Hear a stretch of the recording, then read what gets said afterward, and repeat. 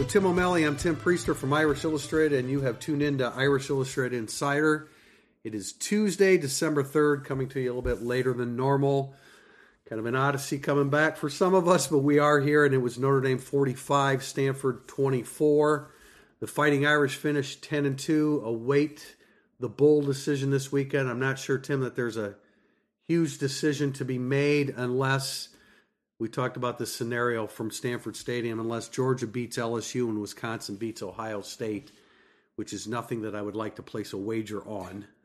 No. Otherwise, it's Camping World Bowl. Maybe it's a little bit more undetermined as to the opponent because Texas seemed to enter into the fray while we were still at Stanford. And then came the news of firing of every important person on the staff at Texas.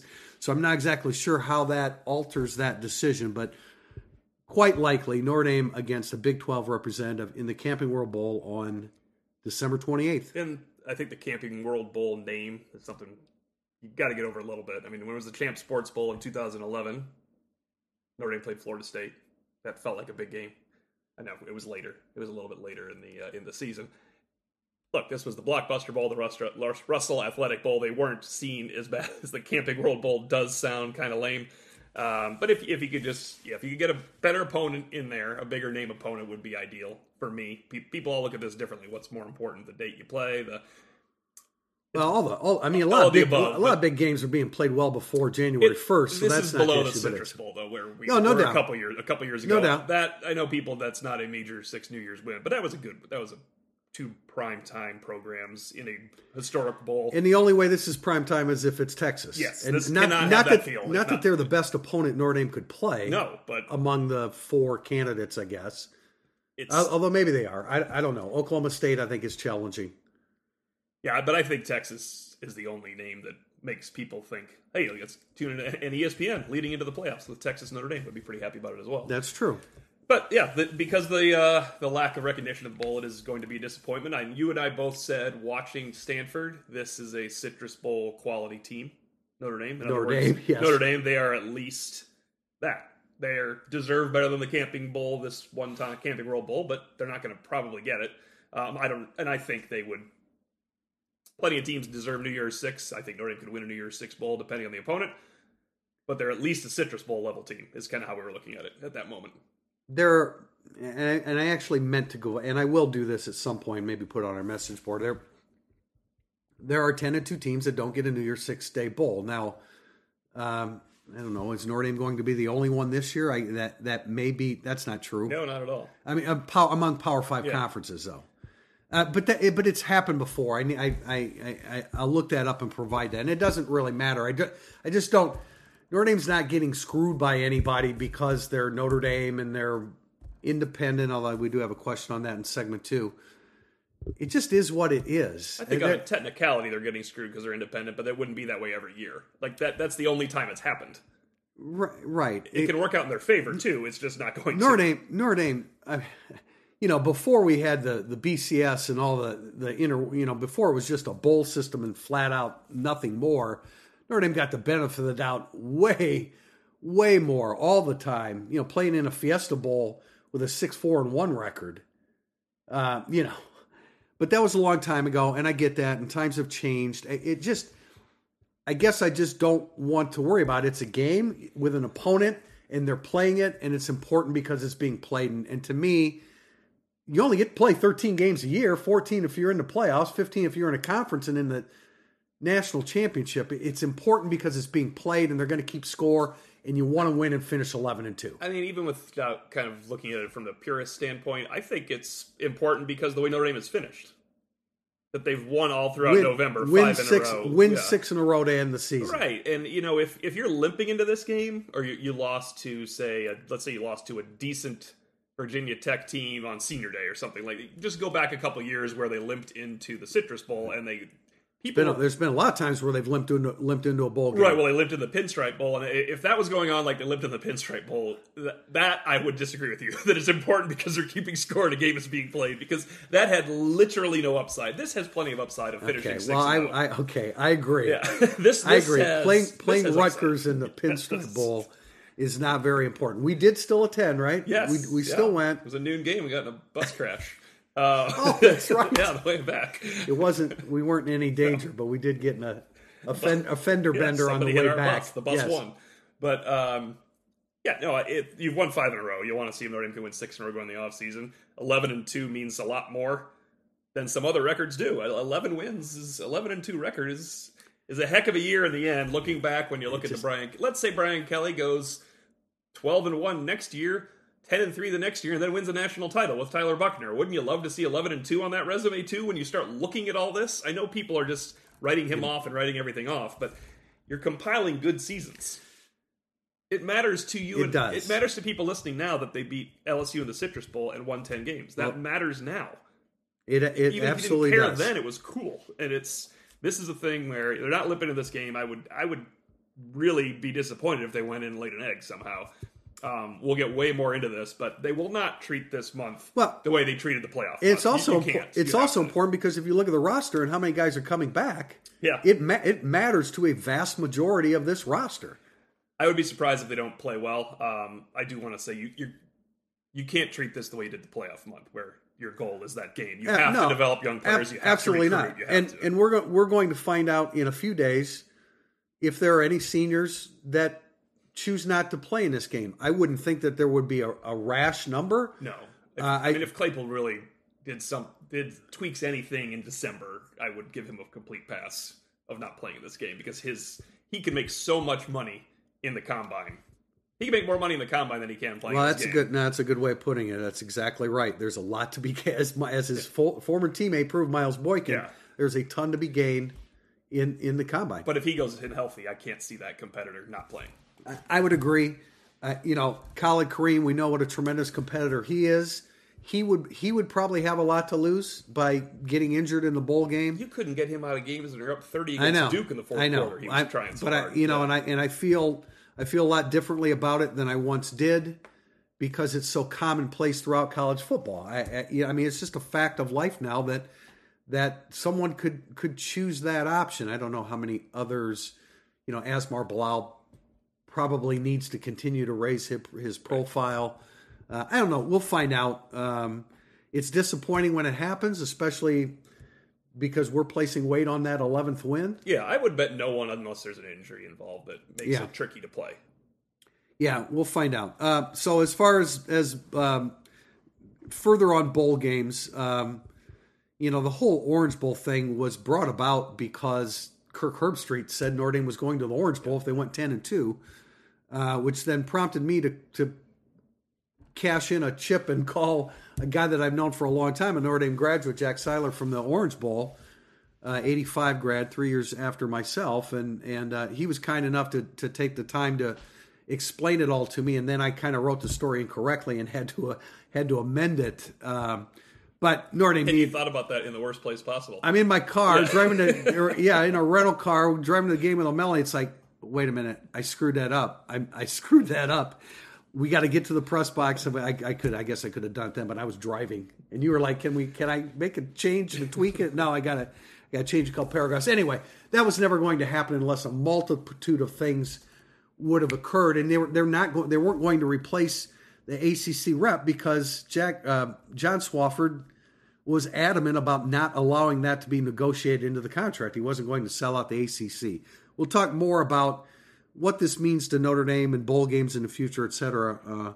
But Kansas State, Oklahoma State, Texas, who's the other one? Iowa State. Iowa State. Did you see that Matt Campbell signed an extension through 2025? Maybe you can get out of it in 2020. Well, but why would he sign an extension right at this moment when he's about to probably be wooed like... That is odd timing. And it probably disappointed Pete. We'll be back with us in our next podcast, but that's been his guy for a while, for the next coach of Notre Dame. Yeah, I don't, I'm Matt Rule, remember. Yeah. You have your concerns about both of them, don't you? Well, my concern about Matt Campbell is just the image representing Notre Dame. Not that he's a bad guy in any way, but the Notre Dame head coach, although Charlie Weiss represented Notre Dame, so anything's possible. And then as far as Matt Rule is a really, really good coach. And that was the guy that I said years ago when he was at Temple, And I just wonder whether the personality fits the place. I'm kind of looking at a lot of the peripheral things, and we're getting ahead of ourselves because Brian Kelly isn't going anywhere, including Florida State. Yeah. But anyway, it'll be somebody from the Big 12. Texas, I think, is more interesting. As you said, it's a profile name. Iowa State is the least interesting, and it might be a really good game because they complacent. Is Iowa State less interesting than Kansas State? Yeah, they're on the same. I think they're about on the same level. Yeah. Even I mean, Kansas State has been a perennial great program until their longtime head coach retired. I'd have liked Kansas State 7 years ago instead. For the national championship, yeah, that would have been good. That would have been good. All right, we will come back for segment 2, burning up the boards. We might even talk about Stanford a little in segment 2. Should we do that? Yeah. Should we? Do we have any time to talk about in this game? I think we do. All right, let's poor go. Guys. Let's go. There was some angst in there at press box for a while, and on the message board, it was seeping through to everybody. There was some angst, and I was carrying a vast majority of the angst in the press boxes. O'Malley can attest because it just. You just didn't want. God, you didn't want to end that way. Right. And Stanford was playing well, and they had a good scheme early on. Notre Dame was playing a lot of zone coverage. Notre Dame was playing with their 2 defensive tackles until they just said, "We're going to put our best defensive lineman on the field now," and that caused Davis Mills some problems at that point. And Clark Lee again, he just finds a way to. He sees something. And he finds a way of correcting it, and he can impart that correction to his entire unit, and they rise to the occasion. I mean, when I asked Brian Kelly, I've asked Brian Kelly over the years, naming assistants by name, because he was an assistant that's doing a particularly good job, and he rarely acknowledges. He makes it about the entire offense, the entire defense, the entire team sometimes. Yeah. Even Bob Diaco in 2012, by the way, when he was shutting everybody out, he wouldn't mention his name. He readily said Clark Lee has an incredible ability to calmly teach what he sees and what he has to get done, and it's on the fly. I mean, he is not. I'm not saying one of the 5 finalists, because there's a lot of great coaches out there. That he was not one of the 41 finalists. That's ridiculous. For the Broyles Award is ridiculous. That is ridiculous. It's preposterous in every way. I will say that Lou Holtz. I can remember bringing up Barry Alvarez, and Lou Holtz was adamant about saying it's Notre Dame's defense, and I get that, and I get that completely, but. You're right. I mean, how much did Clark Lee prepare to have 4 defensive ends on the field at all? Right. I mean, I maybe they did because they moved Ogundeji inside during the week. Part of it, but boy, and Kareem can just play it. Kareem can play it. Jameer Jones was inside as well, but basically they were playing with 4 defensive ends at a certain point, and Mills threw for 80 yards in the second half. He had 80 yards midway through within their second series of the game. So, yeah, they did Clark Lee's a really, really good defensive coordinator, and his calm demeanor, I think, I noted in Tail of the Tape that they showed him when Heinisch missed the sack, and I even commented that he was a lot calmer than I was in the press box when Heinisch missed the sack. But, I think that serves him really, really well, and you can see why, because he's able to calmly make adjustments. He's got a bunch of good players there, especially on that defensive line, and they did the job at that point. The offense started to click as well at that point. And, it really wasn't. I predicted a 22-point game, and it was a 21-point game, but it certainly wasn't that easy. Yeah, huge positives for me is how Lindsey continued to come on. The jet sweeps, and also getting involved in the passing game. In the offshoots of that stuff, too, I noted that in the tail of the tape, that the plays that you can incorporate that don't even give the ball to Braden Lindsey adds to the diversity of what Chip Long can call. There'll be a tough offense in the bowl game because Fink will be healthy again, and I know people are trying to figure out, well, the people that think that Lawrence Keys is better than Fink now haven't watched football for a month and a half. I'm telling you, Chris Fink made so many plays in November. We're gonna have this team. We're gonna have a story. I didn't get to it pre-Stanford, but we're gonna have a story on Lawrence Keys later this week. Great, good up and coming player. Yeah, and I'm here to tell you that Lawrence Keys absolutely believes that Chris Fink is a better football player than him. He loves and adores Chris Fink for the man that he is and the example that he has set for him. It's a shame, kind of, that all that didn't come together until it was, quote-unquote, too late for this offense, because they have become an offense with many cogs. the machinery. Well, they did not have it earlier. They didn't have a quarterback playing well enough to do that it. Hurts everything, for one thing. They didn't have that. They didn't have, they're still not going to have a dynamic running back in the bowl game per se. No, but Tony Jones is a productive player this year. No, he has been, and he's done the most with what he has. It drives us a little crazy when he's trying to create things laterally because everybody in the world knows that's not what he should be doing. I really thought Jafar Armstrong, that was that was a little bit of Jafar Armstrong last year. It's like, okay, this guy has some burst. That was by far his longest run. Oh yeah, back. I mean, and it was not a cheap long run either. He looked like Jafar Armstrong a little bit. He had an 11-yard run. He had a couple other runs that looked like, okay, that's Jafar Armstrong. He's still too upright. Upright runners are upright runners. You really can't change that, can you? I mean, even Ricky Waters, to a large extent, who went on to have it, and he was brought up. You wait till you hear the game, the references to former Notre Dame players by Brando and Tillman. I mean, there were references to Ricky Waters and Tony Brooks. I can't understand why Notre Dame can't compare to them. Tony Brooks, Tony Jones, Ricky Waters, Sebo Flemister, who I like a lot. I like them both a lot, but now we're living in the fantasy world. Man, I couldn't listen to that. I couldn't understand why Notre Dame couldn't run the football this year with Waters and Brooks. Oh my gosh, that number of things to say is going to take a long time tomorrow. All right, those are the positives.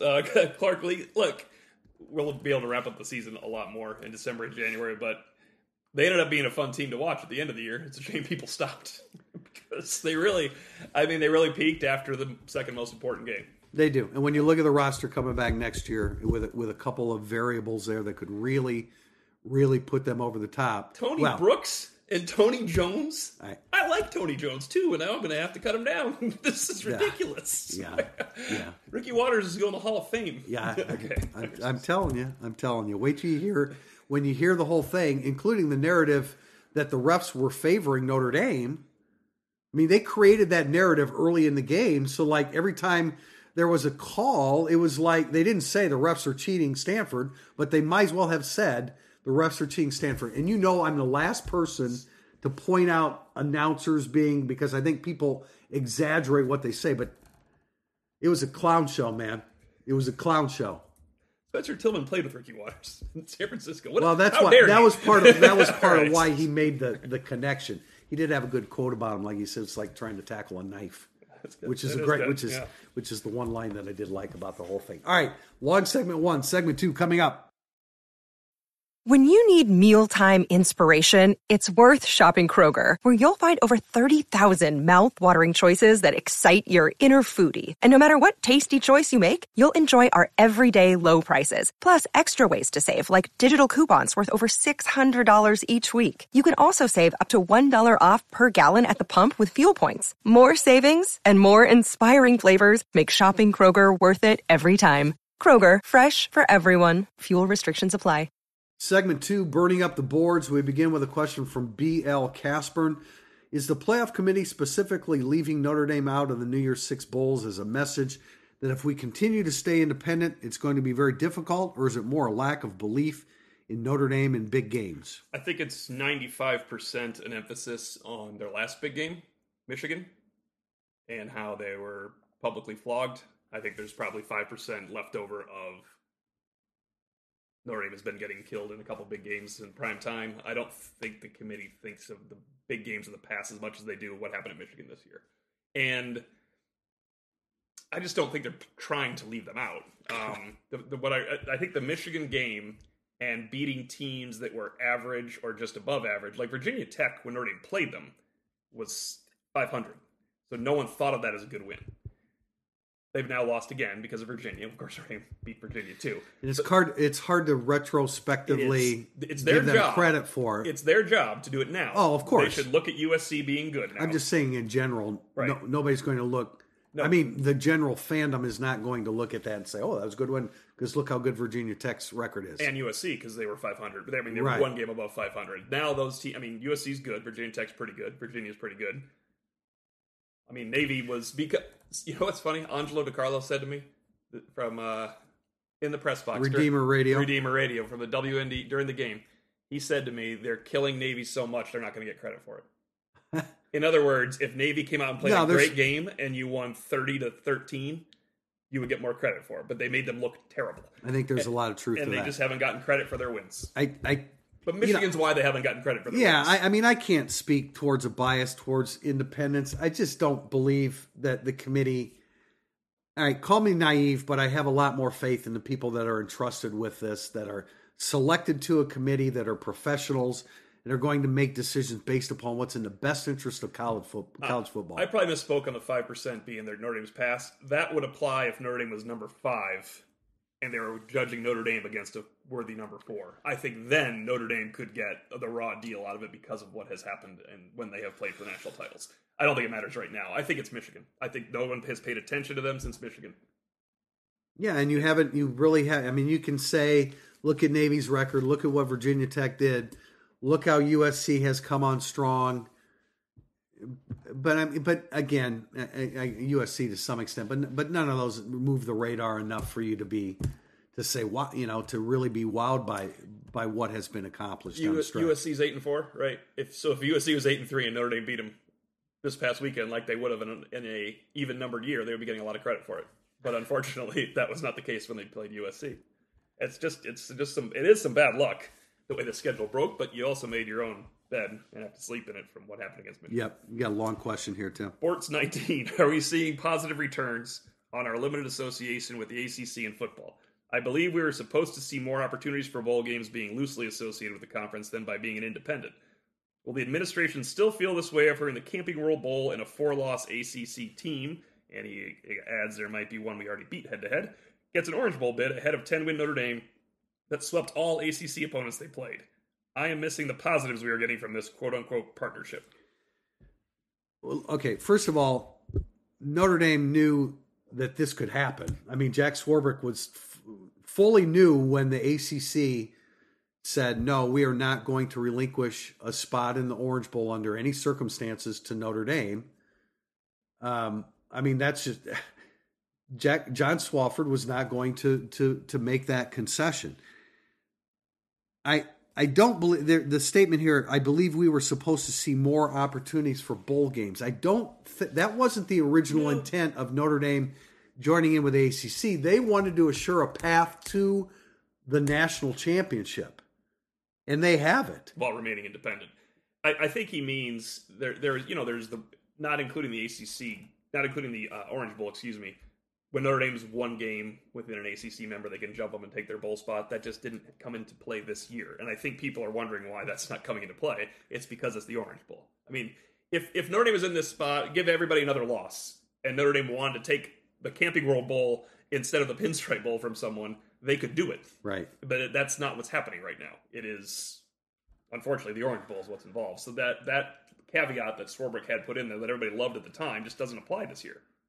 It doesn't apply to that bowl. No, it does not. And, it's unfortunate. There are only so many, again, I know a lot of people don't want to hear this, but this was a university-wide decision. And I know a lot of people don't care about the other sports. Well, that's because you don't run the University of Notre Dame athletics department. It's important to them. And as I've said many times, Notre Dame is a national power athletically. I mean, across the board in sports, they are a national power athletically. And that's important to the University of Notre Dame. I get why, if you're a Notre Dame football fan, it's not important. But there's a reality that you're not thinking right, about. Yes. Right. There's a reality to it. Every team has a finite number of bowls that they can go to based upon your conference affiliation. Notre Dame is no different than that. Now, the Orange Bowl, that's a tough one because one of the spots is assured to the ACC. Yeah. So that makes it a little bit more difficult. Now, does this prompt Notre Dame to go back to I don't know exactly when contracts end or whatever, but 26 is this contract. Okay. Yeah. All right. So that doesn't give them a whole lot of wiggle room there, but does it put Notre Dame in a position, Jack Swarbrick in a position where he tries to see what can be negotiated, I guess, long-term, if not short-term, certainly. But I still contend and will always contend that the deal that was made with the ACC was absolutely groundbreaking for the University of Notre Dame and one that they would do over and over and over again. We've now come across one of the pitfalls of that deal. That's just the way. That's just it. That's the way it is. Denver Maximus, what in your opinion is the identity of the offense? Will it be the same next year? What does Notre Dame need to do in order to establish their identity? Brian Kelly seemed to dance around this question last weekend. Well, I think it was Pete Sampson that asked the question. And they don't have a great identity offensively right now. But all you can do is make the best of a bad situation. And early in the season when, when their quarterback wasn't playing well, and now that they've lost 2 offensive linemen, they don't have a dynamic running back, and they have Chase Claypool and a really good tight end, and really no top level receivers after that. Lindsey's trending in that direction, and Fink has come in strong. I mean, okay, they don't have an identity right now, but I think Chip Long's done a really good job in November of maximizing what they had, getting Braden Lindsey on the field a little bit more. But Lindsey had he's had concussions. Yeah. He had the fatigue issue. He had headaches. Did he have a hamstring or he had a leg injury at one point? That was back in the spring, I think, right? Okay. That was way back when. Yeah, he missed. They just didn't have a lot of options. They didn't have a lot of options. Sometimes, no matter, you want to press a button that works, and sometimes you don't have a button that's going to work. Yeah, I would give them some credit if you think of it this way. In September, they had no identity. It was grab bag. You didn't have Komet. You didn't have Michael Young, who you were counting on. Lindsey absolutely wasn't ready. He's kind of was coming on a little. Fink was hurt, and Book wasn't that good. So you really didn't have much of an identity, and it showed. Armstrong was hurt. Armstrong was hurt, too, and he was really being counted on, too. We know that. By the time you rolled into October and the end of September there, you started having a bit of a power running game to complement your offense, because remember, they sealed Virginia away by running the ball with Tony Jones. They put down USC by running the ball. Then it was just totally lost at Michigan. Tony Jones had 135 yards rushing in the last 5 games. He had 176 against USC. And he probably had 89 in a quarter against Virginia. They definitely evolved into what Brian Kelly said, though, when he was answering the question, was they're a big play offense led by Chase Claypool, a great tight end that can not only move the chains but get you down the field, and they have some weapons now. He mentioned Lindsey. If you figure Lindsey, Keys, Fink, I really like those complementary weapons to Claypool and Komet, and the running backs do their best. I mean, they do their best. It's not like if you detest a Notre Dame running back, like, people that hated Tommy Rees, who was all just completely misplaced. He was doing by far his best. It's blame the recruiter that didn't bring in the good enough players. Right. Okay, so Tony Jones, if you watch him the last 3 years, Tony Jones is one of the most improved players on the team. Now, this team, he won't win the award because there's Asmar Bilal and all those other guys that are ridiculous. But I like the pieces they have now. They need better running backs. And I think when they lost Kramer and Hainsey, they went away from what had been, and maybe Michigan did it to them too, they kind of went away from what they had established there for a while, was they could run the ball too. Right. Boy, they sure don't, right? No, they can't do it with running backs, and that's why I do give Chip Long credit for creating a running game without running backs, or with guys that do things like running backs but have a different designation to their position. Doing things with Lindsey, which also opens up other things in your game. Cole Kmet's been taking a beating here in recent weeks. He's been dragging himself off the ground a lot. Yeah, he doesn't like going weeks. down too. He's the best guy to watch, other than Eifert, or maybe by next year alongside Eifert. He's the most fun tight end to watch at Notre Dame. You probably go back to Bavaro. I mean, in terms of he could just take over at times. Tyler Eifert could take over a game. I mean, Kyle Rudolph could take over a game, but he didn't have the dragging himself off the turf that Eifert and Komet you have to kill. Yeah, it makes them fun to watch, admirable players to watch. I wish I was tailgating. What kind of potential do you see in each of the freshman defensive linemen after seeing them all get meaningful reps this fall? We didn't see Nana Osafo-Mensah, right? And I assume this is including redshirt freshmen as well. Well, Foskey in a couple of years is going to be an outstanding football player. Brian Kelly, did you ask the question, how strong is Foskey? And Brian Kelly said weak. He's weak. Yeah, I'm sure that went over well. But Foskey needs to gain strength. You can actually see a play, you probably wrote about it in Tail of the Tape, where he just loses Cam Scarlett while he's trying to hold him near the goal line. he's holding on for dear life and pulls away. Yeah. Hey, you just looked and thought to yourself, that is 18-year-old Foskey, and he's not going to look like that when he's 20. Howard Cross, they really like Howard Cross. He did a heck of a job when he was in there this year. Now, he had 2 games where he was better than the other players because it was New Mexico and Bowling Green. He had 1 game that they threw away with Michigan. But when he was in there for Navy, I mean, he looked like a player. He and Lacey coming on. Lacey made plays when you asked him to. You were calling for them. He started to make some by the end of the year. He did. We did.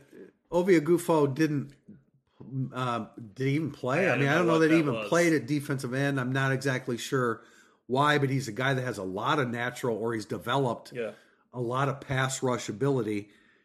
I think Justin Adamiola is very underrated, isn't he? He was last year too. He made plays when he went in last year. And his twin brother makes plays too. I give him a lot of credit. So I think that there's some ability there. And Foskey, I agree with you. I mean, Foskey's just doing things on instinct at defensive end. And here they're playing Stanford in the 12th game of the year, and he's easily mixing in with everybody, and he looks like, okay, he's another one of the guys that could make a play on the next snap. Yeah, and guys like Osafa Menso and Spears, you're not supposed to do as well as Cross and Foskey. And Adamiola did. I mean, they needed some time to percolate. Yeah, and I always like Foskey as a better prospect than Osafa Mensah. I'm not sure exactly how good Osafa Mensah is going to be. It's way early in his career. And he's got the frame. He has the ability to do it. He's 2 years away from us worrying about that. Probably true, because so many defensive ends are coming back next year. Speaking of Jason Adamiola making plays, I want to throw this out there because I was doing Jason or Justin? Jason in this particular instance. So he averaged 20 snaps a game before missing the last 2 games. Right. He is second on the defensive line in stuffs. Not average, total. Only behind Kareem by 2. Going into the game, Kareem had some this game. So he was only 2 stuffs behind Khalid Kareem, who plays twice as many snaps and had played 2 more games going to this one. It's astonishing. I have to watch him in the offseason when we really have time to see if he got moved when he didn't make stuffs, because you know how you notice a guy making a play, right, and maybe you might not notice that he was getting moved out of his gap, because I mean, if he doesn't get moved, they are having a real battle next year with MTA and Adamiola. Mike Elston made a comment. I don't remember if it was last December or if it was in the spring. It doesn't really matter. But it was just about consistency of play and understanding your role within the defense, which, coaches talk about, but we look at it, it's like, well, who cares? He's making a play, but big picture in plays where he doesn't show up, is he doing his job? Right. And MTA, remember, first 6 games, I don't think he would have finished in the top 10, but the first 6 games, he was arguably the best defensive player on the team. I think he tailed off a little, but that's fine. We got to pick our top 50 coming up here. That's right. That's way harder than picking it preseason. Yeah. I think. Yeah, you got to weigh a lot of things. Yeah, for those that, we picked we ranked the players in the preseason during the summer. And then it was suggested, I don't know why we didn't think of it. Did you think of it? About re-ranking them at the end of the season? It was the first time we ever ranked them. It was the first time we had ranked them, so we weren't really thinking in those terms. But we are going to re-rank them for whatever that's worth coming up here. So it'll be interesting to see. CMU Pens fans, 6 running backs have eligibility to return. Avery Davis, Tony Jones, Jameer Smith, Sebo, Jafar Armstrong, and Kyron Williams. A 7th, Chris Tyree, is coming on board. How many backs will be in the stable in 2020 when the dust clears? Well, boy, Avery Davis obviously is probably unhappy about his role, which now again is non-existent. He has the same amount of catches as Braden Lindsey. He also made his biggest contribution to the team ever, and then he stopped playing when he caught that 3rd down pass on the drive to beat Virginia Tech. I know. That's a weird. I mean, maybe he fumbled 3 times in practice for all we know, right? You just never know what's going on in those situations. Yeah, exactly. So he would certainly be a candidate. Tony Jones is a candidate to decide. Tony Jones is a candidate to stop playing football or give it a shot. Give the NFL. Well, he's not. He's going to give the NFL a shot. He's going to give the NFL a shot. Yeah. I mean, I'm not saying he's going to do that now, but he's one day going to give the NFL a shot. Kyron Williams will still be a running back. Jafar Armstrong will still be a running back. Sebo Flemister will still be a running back. Would Jameer Smith be disgruntled with Sebo Flemister moving ahead of him? Could that be tied to a Tony Jones decision? I think it could be tied to a Tony Jones decision, and one tweak to what you said. I think Jafar Armstrong might spend the spring working in the Theo Riddick slot running back role where he doesn't always work out with the running backs. I agree with and that. All of a sudden you have a little bit more open for people to look at a place to, hey, here's my new role. I get to play because Armstrong's a wide receiver. When in reality, Armstrong's both. Where he is, as soon as you come back to the season, he runs when they need him to. Yeah, where he is a legitimate running back / slot receiver. Yeah, I think that makes sense because otherwise you have it too crowded of a house. Yeah, I would agree. And maybe they want someone to leave too. So maybe they don't do that. Yeah. It's not happy camp, right? Someone's got to go. I mean, you would think that they want Tony Jones Jr. back. Yes, he's a coach.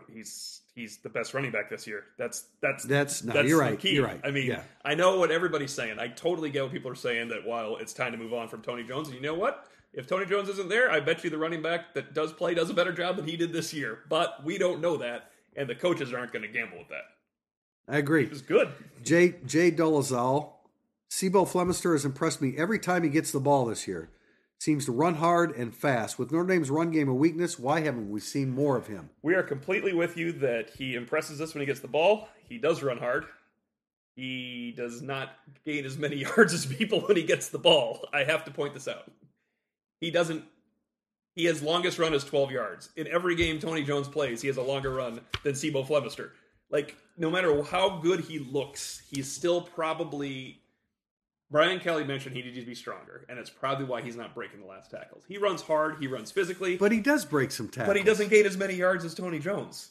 You know what I mean? And it's not like it's a Phil Dracovic situation where he comes in and there's all the backups playing with him. I mean, he just doesn't gain as many yards as those guys do, right? Or as Tony Jones does. No, but I also think that there's been several games where he's had carries and there was nowhere to run. Same with Jones and Smith. Yeah, but he gets way more. Jones gets way more opportunities to do that. Sibo gets more out of nothing too. I will, because Tony Jones, when there's nothing, falls sideways. Yeah, that's what gets frustrating. I mean, how many times have I said I like Sibo Flemister, and I think there's a bit, and again, Lance Taylor makes you prove it in practice. There's a pecking order on a weekly basis. He clearly took over for Jameer Smith. Yeah, he clearly he clearly took over for Jafar Armstrong. Yeah. I mean, I guess up until they went to Armstrong in the beginning of the second half, boy, do fresh legs mattered when Jafar Armstrong came in the game, both his fresh legs and Stanford's lack of fresh legs defensively. And just to give credence to the question, he does deserve more than 5 carries at Stanford. I completely agree. Yeah. That Sibo Flemister, we both like him, but Tony Jones does do more during the course of the game. Just remember, Sibo Flemister has eligibility in 2020, 2021, and 2022. They haven't given up on him. They just want to see him develop. He had to get stronger. I think he has. I think he's broken some tackles. Yeah. I love the guy in high school. Yeah, I mean, he was my guy. Why wasn't he recruited more, though? I don't know, because his film was good. Maybe he was smaller than he was listed or something. There's a lot of talk about how much he had to get stronger. I think that he's broken some tackles and proven that he has. Is he a consistent performer? My point of mentioning Lance Taylor is he a consistent performer on the practice field? You've got to prove yourself in order to get in the game. And that's what I presume he got him ahead of Jafar Armstrong against Boston College. Packy P, still confident that Ian Book will return? Probably not as confident as I once was because there's too much whispering in my ear about... about... Those are not sweet nothings, however. Yeah. Ian Book back. God. Yeah, that sounds a little weird. There's enough talk out there that, and I want to discuss this with you, Tim, because I think you made an excellent point, and we were hearing about he's not going to come back more a month ago than we are now, and your theory as to that. He was very unhappy because he was playing poorly and everybody hated him, so he wanted to leave, and I don't blame him. Where do you think that all came from? Though I think. When some people told you this past weekend, I hear Ian Book is not going to come back. I think that's old information from when they heard it at the beginning of November. Unless he thinks he's played well enough against Boston College and Navy and Virginia Tech to go pro. It is a hard exit for Ian Book. I can think of no other way of saying this. It's a hard exit for Ian Book to not come back to Notre Dame. And it is a terrible exit for Ian Book. For his legacy at Notre Dame and for how he's going to be treated next year. on social media, which he cares about clearly, if he leaves Notre Dame and doesn't go pro. If he grad transfers somewhere, I think that would be a terrible decision by him. Dane Christ was grad transferring because he wasn't going to play. Malik Zaire would grad transfer because he wasn't going to play. Andrew Hendricks grad transferred because he wasn't going to play. Everett Golson might have played, but he was going to lose. He wasn't going to share the job. Now the rules are different now, but you're right. Yes, Ian Book. No, and I'm the starting quarterback. And I'm not saying that he's necessarily going to do that. No, but it is one of the options. It's stay, go pro, or grad transfer. Grad transfer would be a terrible idea. Well, going pro would be a pretty terrible idea too. I agree, but you can't begrudge him. I want to try to become an NFL quarterback. No coach and no players. Well, not no coach because they begrudge Troy Nicholas. But he didn't graduate though. He's a graduating quarterback at Notre Dame. He has dreams to play in the pros. No fan and no teammate and no coach should really begrudge him for trying that, even though nobody thinks it would work out for him. Hey, and Ian Book made it all the way through a regular season as a starting quarterback. That's right. How about that? Doesn't happen around these parts. Any Brian Kelly parts. No. I just jinxed him for the bowl game. Yeah. EJ, well, tell you what, that'd be an interesting bowl game. EJ Forrestal, is Chip Long a front runner for the Memphis job if Mike Norvell leaves? I would hesitate to say front runner for anybody that's never been a head coach, unless you're a Alabama coordinator. And there's some exceptions. I certainly think he would be interviewed. I would think he'd be interviewed. Yeah, I mean, there's enough. A finalist for a Broyles Award last year. Yeah, a finalist, a final four guys. He went to the ceremony. That's as high as it gets in your profession. Yeah, and they've averaged 40 points a game offensively in November. So he did come up. He certainly came up with ways to revive the Notre Dame offense, not with your basic everyday running back running game. But I mean, I would hesitate to say front runner. I think the Memphis job is a pretty attractive job, and there's a lot of lower level head coaches that would be very, very strong candidates as well. But I have no doubt that Chip Long would definitely be interviewed for the job. Yeah, that's how I feel too. But I don't know if he'd be the front runner.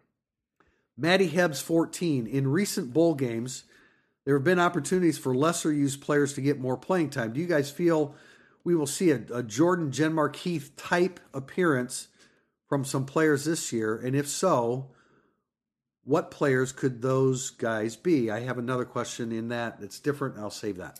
I absolutely think they will do that. That's what I was referring to, that they're going to have a different bowl setup. Yeah, but they play so many guys. They do. Who would True. They do play. Who would they? Well, I mean, you get a long, hard look at Houston Griffith in December because Alohi Gilman, Elliott are leaving. They aren't going to practice much until bowl week. Those two are. This sounds shocking to people, but those 15 practices have nothing to do with Alohi Gilman and Jalen Elliott right now. Those guys are very, very true. Those guys are going to heal up completely and not. Yeah. I think they get a long look at Houston Griffith, which is with an eye towards next year, and see can we insert him in this game somehow. I mean, because no matter what you look at for next spring and everything else, you want to see what you have and you put him in the game.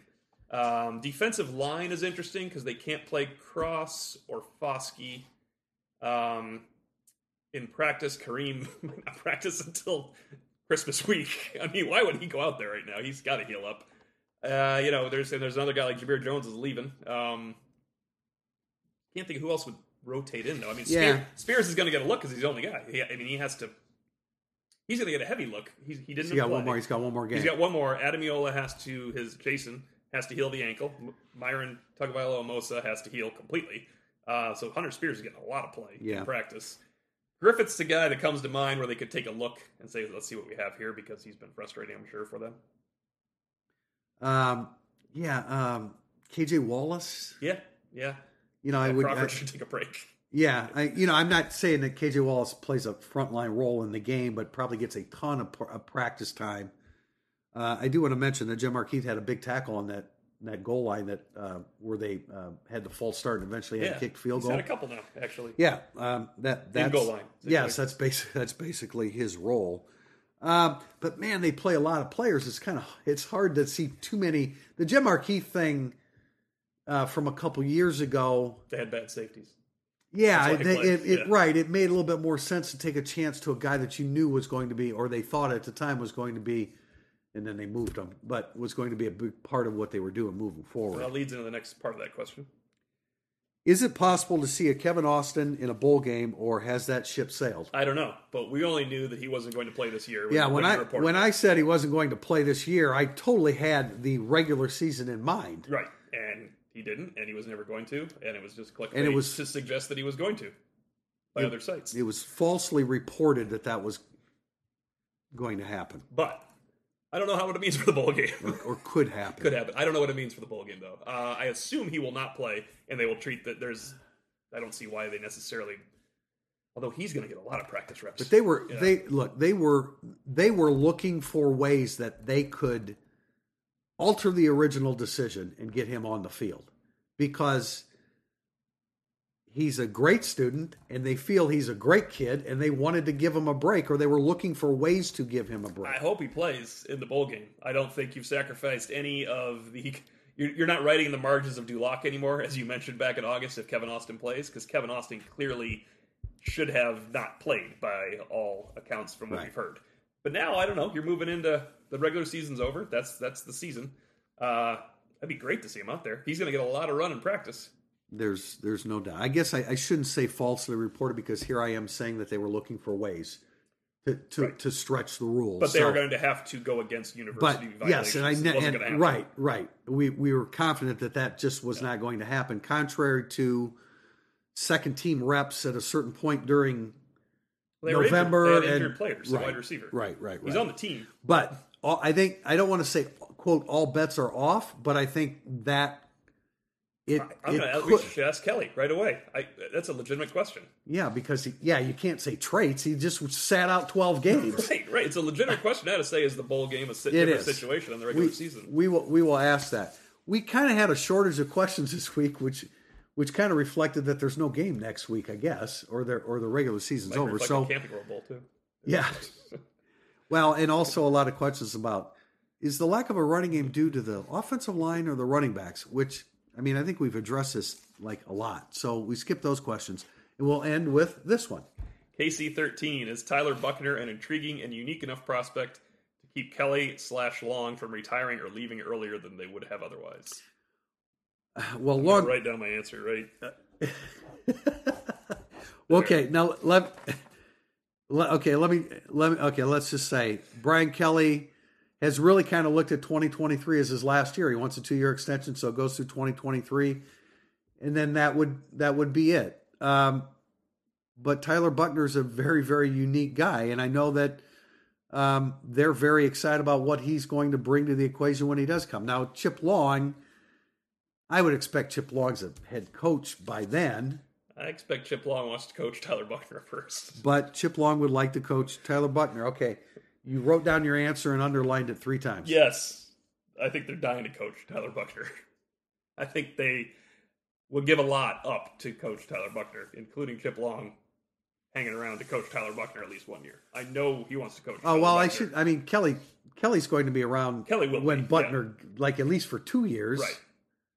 Or 3 years. Maybe KC13's asking if Kelly's so happy with the Tyler Buckner era that he just rides it out to the end. He is a great prospect. And Chip Long and Brian Kelly think so. Yeah. I mean, that's not just... Yeah, I mean, nothing's going to... Chip Long, if he gets a head coaching opportunity, he's going to take it. But, everybody around Notre Dame believes that Tyler Buckner is a rare find. Boy, is he a 5-star? I mean, is he getting a 5-star designation? I mentioned in Monday Musings, I think he should enroll early, and I kind of meant this month to just come get some reps. Well, that's why Ian Book returning for a 5th year, not to rule out Phil Dracovic, not to rule out Brendan Clark, not to rule out Drew Pine. If Buckner enrolls early, it's a very interesting first year. If he doesn't enroll early, he's not going to beat him out because it's too hard to do. It's really hard to do. It's hard to beat out anyone. Beat who out? Exactly. Beat out Dracovic. Okay. All right. Dracovic will have backed up Book for another year, gotten more reps, another spring to lead the offense. If Tyler Buckner wants to start as a freshman, you got to enroll early. Well, I would agree. And he's faced with that decision, and I believe that he is contemplating that decision, which probably means he will choose that decision.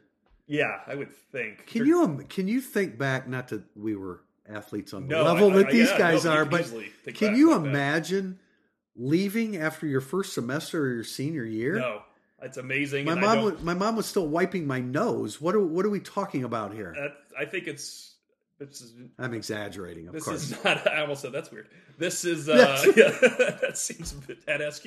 But Phil Dracovic not enrolling early hurt him, and I don't begrudge him not enrolling early at all. He was a basketball player, a very good basketball player on us. They won the state championship. But if he enrolled early, he'd have been better off. As a quarterback, you got to enroll early now. You do. Yeah, you really do. And if I were Phil Dracovic, I would not have enrolled early either. He had too big of a role on that team. Yeah. I mean, but with the situation that Buckner will be facing, where he could start, okay, like not day one, but I mean, you could put yourself in position to be. Yeah. Say Book stays for a 5th year, so that in 2021 the position is wide open. Right. If Book leaves, Dracovic will either going to win and hold the job or completely lose the job by what happens during the season. Like. In that case, Tyler Buckner will be coming into Phil Dracovic has started, and he has shown he is the quarterback at Notre Dame for another year, or while it's open. Right. No, you're right. And it's open if Books plays for his 5th year, because then those guys just don't get enough playing time to establish themselves. Well, these are all things that we're going to find out in the future, including in the future on Sunday, where Notre Dame specifically. Will we know before then? We'll know before then. I think you know before then. You really don't even have to. It'll all leak because you don't even have to watch the games. That's the thing. Not enough happened to make you wonder. Well, no. I mean, Wisconsin could win the game. I think anyone can win the game. I think. Yeah. Well, okay. That is true. Wisconsin and Georgia can win. They're viable teams. Wisconsin, I think, is going to get murdered, but they can win the game.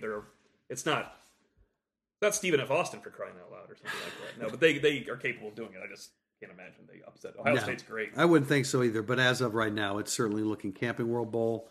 As far as the opponent, that's a little bit more uncertain, but noon kickoff. We'll know. It'll be a noon kickoff, which we will enjoy, and so we'll have a podcast again on Monday. We anticipate Pete Sampson being back to join us, and until then, Tim Priester with Tim O'Malley. Thank you for joining us on Irish Illustrated Insider. Indiana Dunes Tourism, located between Chicago and South Bend in northwest Indiana, is a proud supporter of Irish Illustrated.